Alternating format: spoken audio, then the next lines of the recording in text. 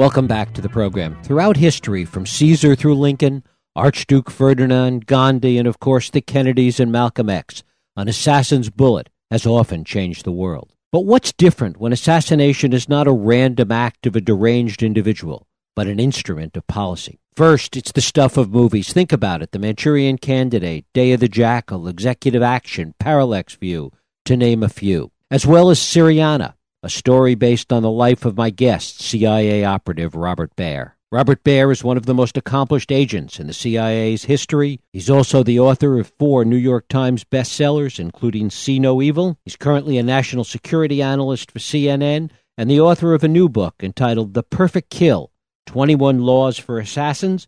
Robert Baer, thanks so much for joining us. Hey, thanks for having me.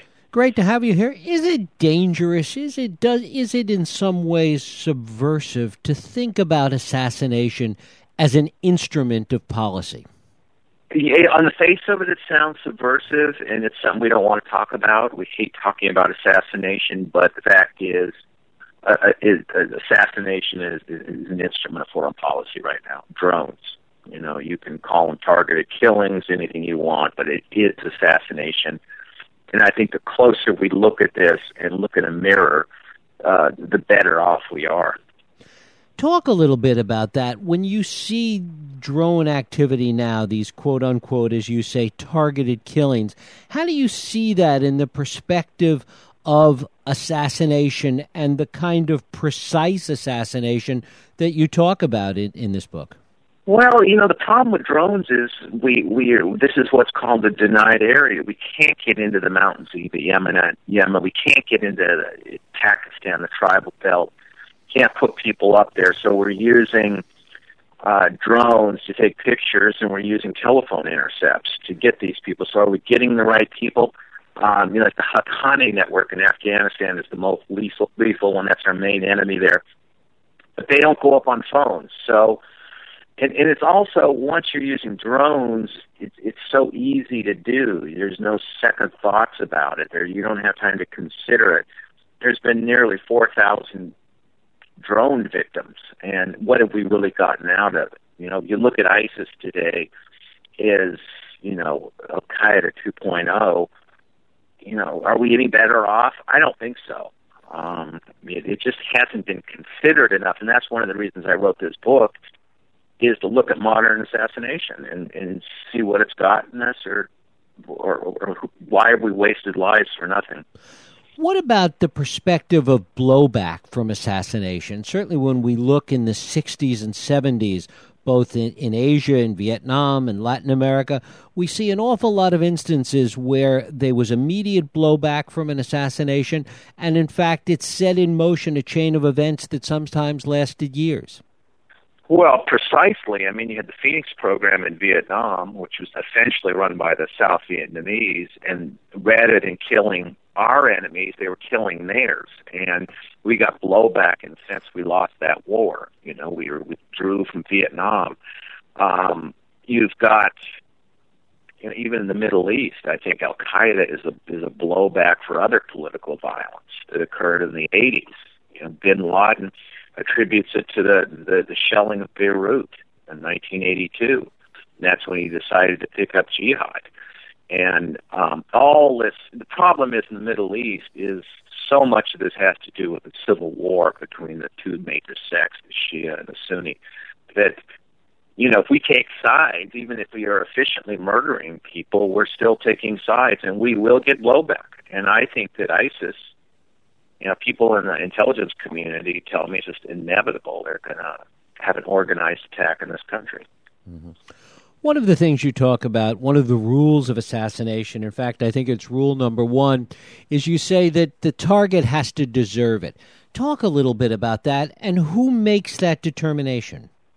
Here's the thing about assassination. This is going to sound a bit weird, but I'll say it anyhow. It's got to be perceived as an act of justice.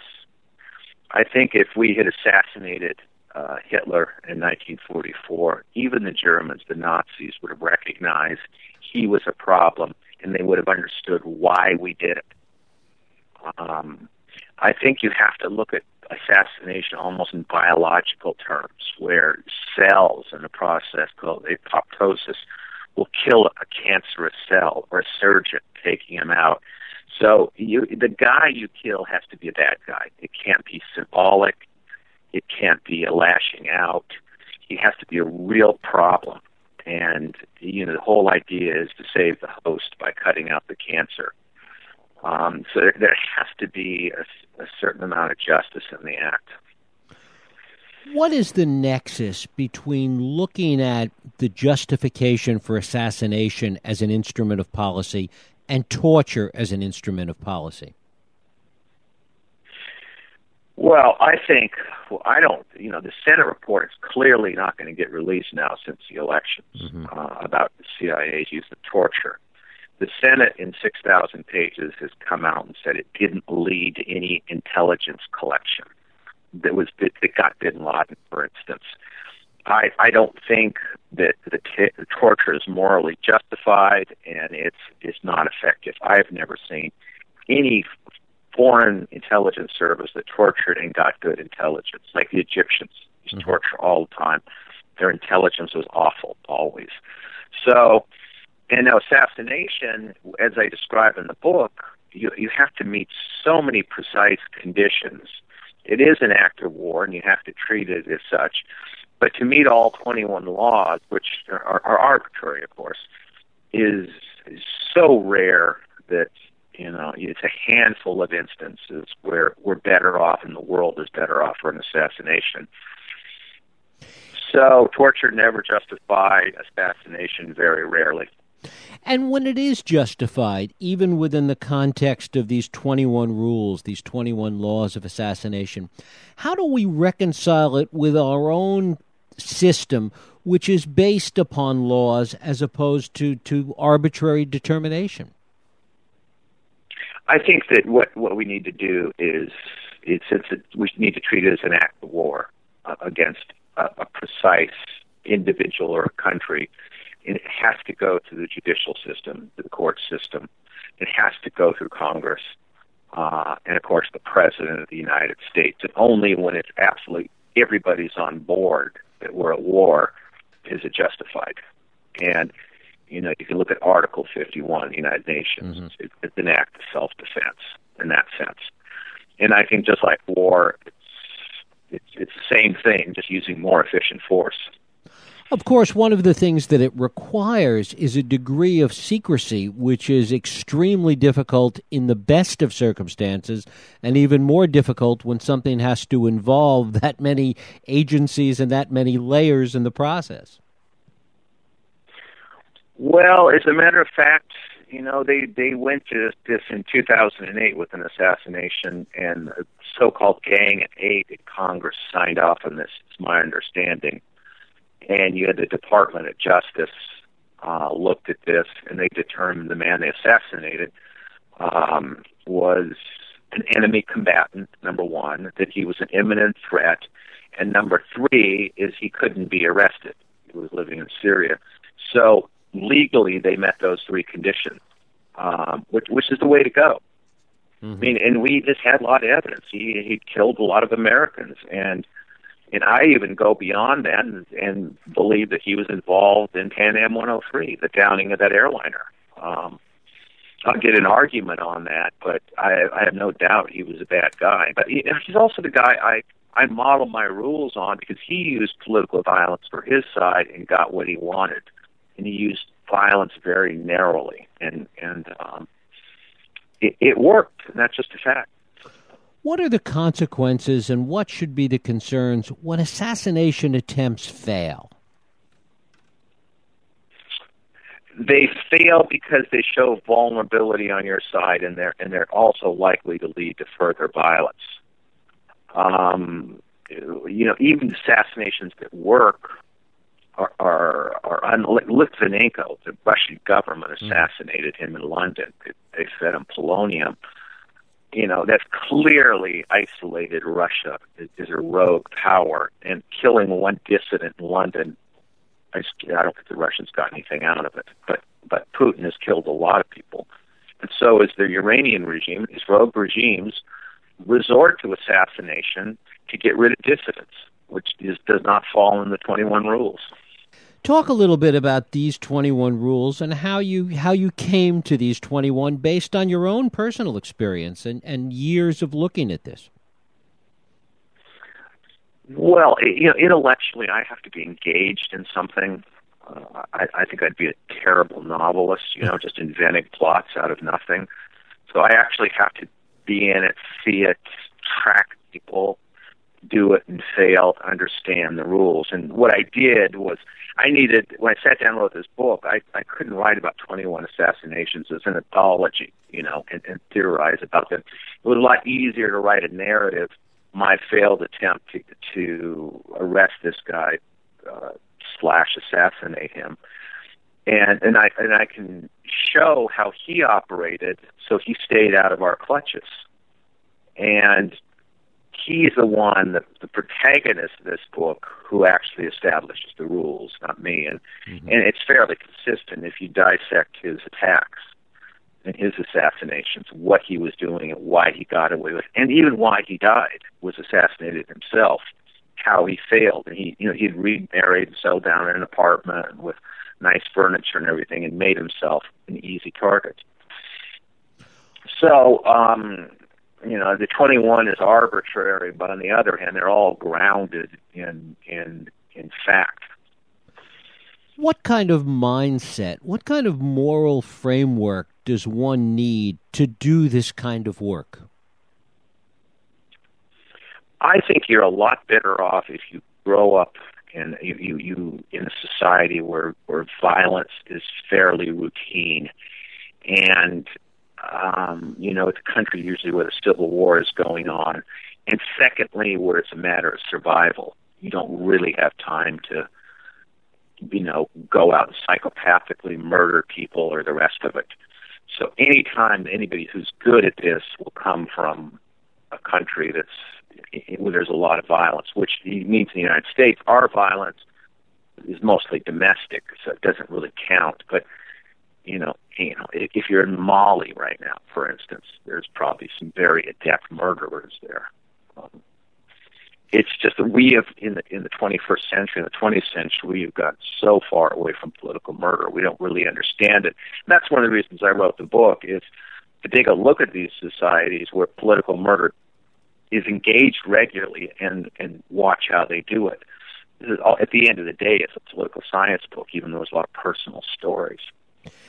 Should there be a goal, just as we think about, eliminating nuclear proliferation, should there be an equal goal of eliminating political murder? Oh, absolutely. I think, because the problem with political murder is reciprocity. Mm-hmm. If we murder the head of ISIS, he's going to say, well, we're a state. We've got land, we've got a government, we have a capital. Why can't we do the same in the United States? I think that the fascinating thing about the modern times is just the amount of how much we've reduced violence in the civilized parts of the world, like Europe, the United States, and even Russia to a great extent, and even the Iranians have backed off political violence as well. And we should continue to operate in this. But more than that is that I think we should really reconsider our engagement in the Middle East. We just don't do well there. No matter how efficient we get, the SEALs get at political murder. And, do we want to be in a civil war in Syria or Iraq? I speak Arabic, I speak Persian, been there for years. I pride myself on knowing it. And at the end of the day, it's better if we stay out of these conflicts because we can't tell who's right, who's wrong. Mm-hmm. Does this make drone warfare better or worse because it is more anonymous in some respects, as we talked about earlier? The problem with drones is they're so easy. They're relatively cheap. There's no losses. There's no prisoners. We have no way to judge whether it's effective, a drone strike, and it becomes very easy for the president to say yes. And I think especially for a Democratic president who's accused of being weak on national security, he says, well, I'll show them. I'll, do 5 drone strikes a month or whatever it is. it makes it much too easy, and there's no way to judge whether it's helping us win the war or not. And they've moved to signature strikes where they guess whether somebody's an enemy or not. And I think at the end of the day, we're creating more enemies than we're destroying. It's interesting to think about bin Laden, that once we knew the whereabouts or thought we knew the whereabouts, if we had sent in drones instead of SEALs. What we needed to do was actually get the DNA from his body, and the only way to do that was to actually get his, capture it or get his body. I think clearly that the SEALs, they are really very good, and especially the team that went in could have taken him alive had they wanted to. Now, no one put on paper that it was a targeted killing, but when the SEALs are moving to a house that size at high speed, shooting at anybody who doesn't immediately submit, it's effectively a targeted killing. But I think the administration needed him and proof that we've got him. If it had been a drone attack, count on it, the Pakistanis would have lied. So he wasn't in the building. He got away. So we spend the next 50 years looking for bin Laden. As you talk about, one of these 21 rules is don't miss. No, I mean, look. One of this guy that I talk about, about Haj Radwan, in 1999, killed General Gerstein, who was the Israeli commander, and he hit him with a shaped charge in a fast-moving car, and he put the charge right through the back door where the guy was sitting. It demonstrated to the Israelis that this was a formidable enemy. They didn't miss. It was no point in fighting this out in Lebanon, and they soon withdrew from Lebanon. The mastery of precise violence in warfare sends a message to the enemy that maybe this war is not winnable, and they're more likely to go to the table and negotiate. And it also shows a higher rationality on the part of your enemy, because you want a rational enemy that you can come to terms with and assume that he'll agree to the terms and follow them. And we see this with Iran, for instance, which is the Shia are more logical than the Sunni, who just tend to blow stuff up or knock buildings down. There's no negotiating with them. There's nobody to talk to. But in a country like Iran, which has used political violence against us, once we settled some problems, they've stopped.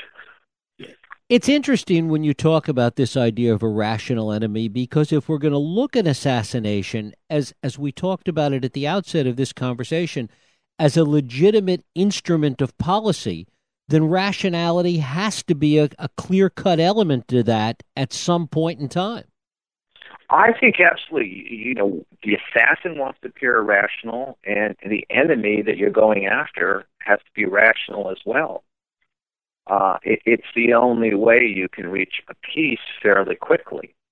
But if you go after ISIS today and you get rid of Baghdadi, and then there's 50 more people spring out of nowhere, more chaotic launch attacks on this country, you're worse off for it. You want some sort of central control with easily, clearly defined goals that you can negotiate over.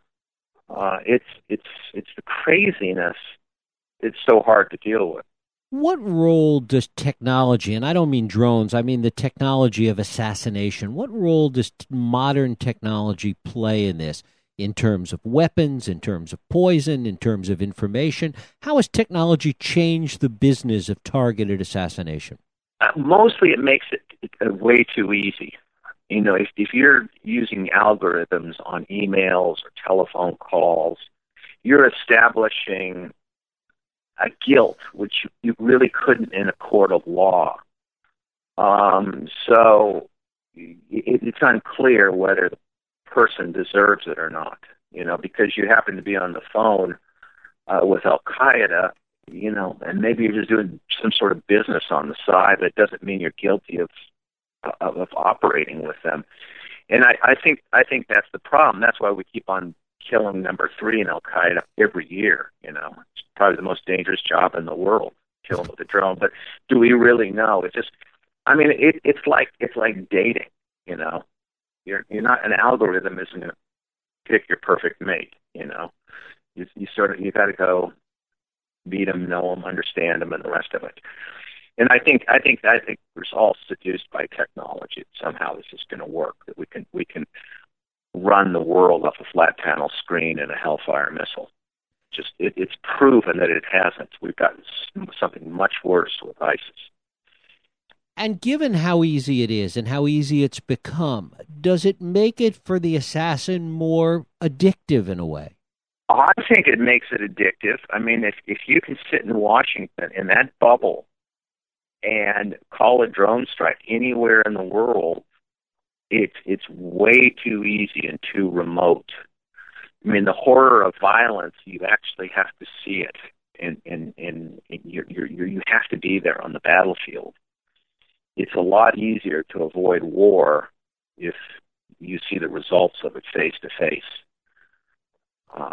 You know, I don't understand things that they're completely abstract, and I think the President of the United States, whether it's George W. Bush or Barack Obama, have never seen war, and it's more difficult for them to conceive of it. Robert Baer, his book is The Perfect Kill, 21 Laws for Assassins. Robert, I thank you so much for spending time with us today. Thanks. Thank you. We'll take a break. I'll be right back.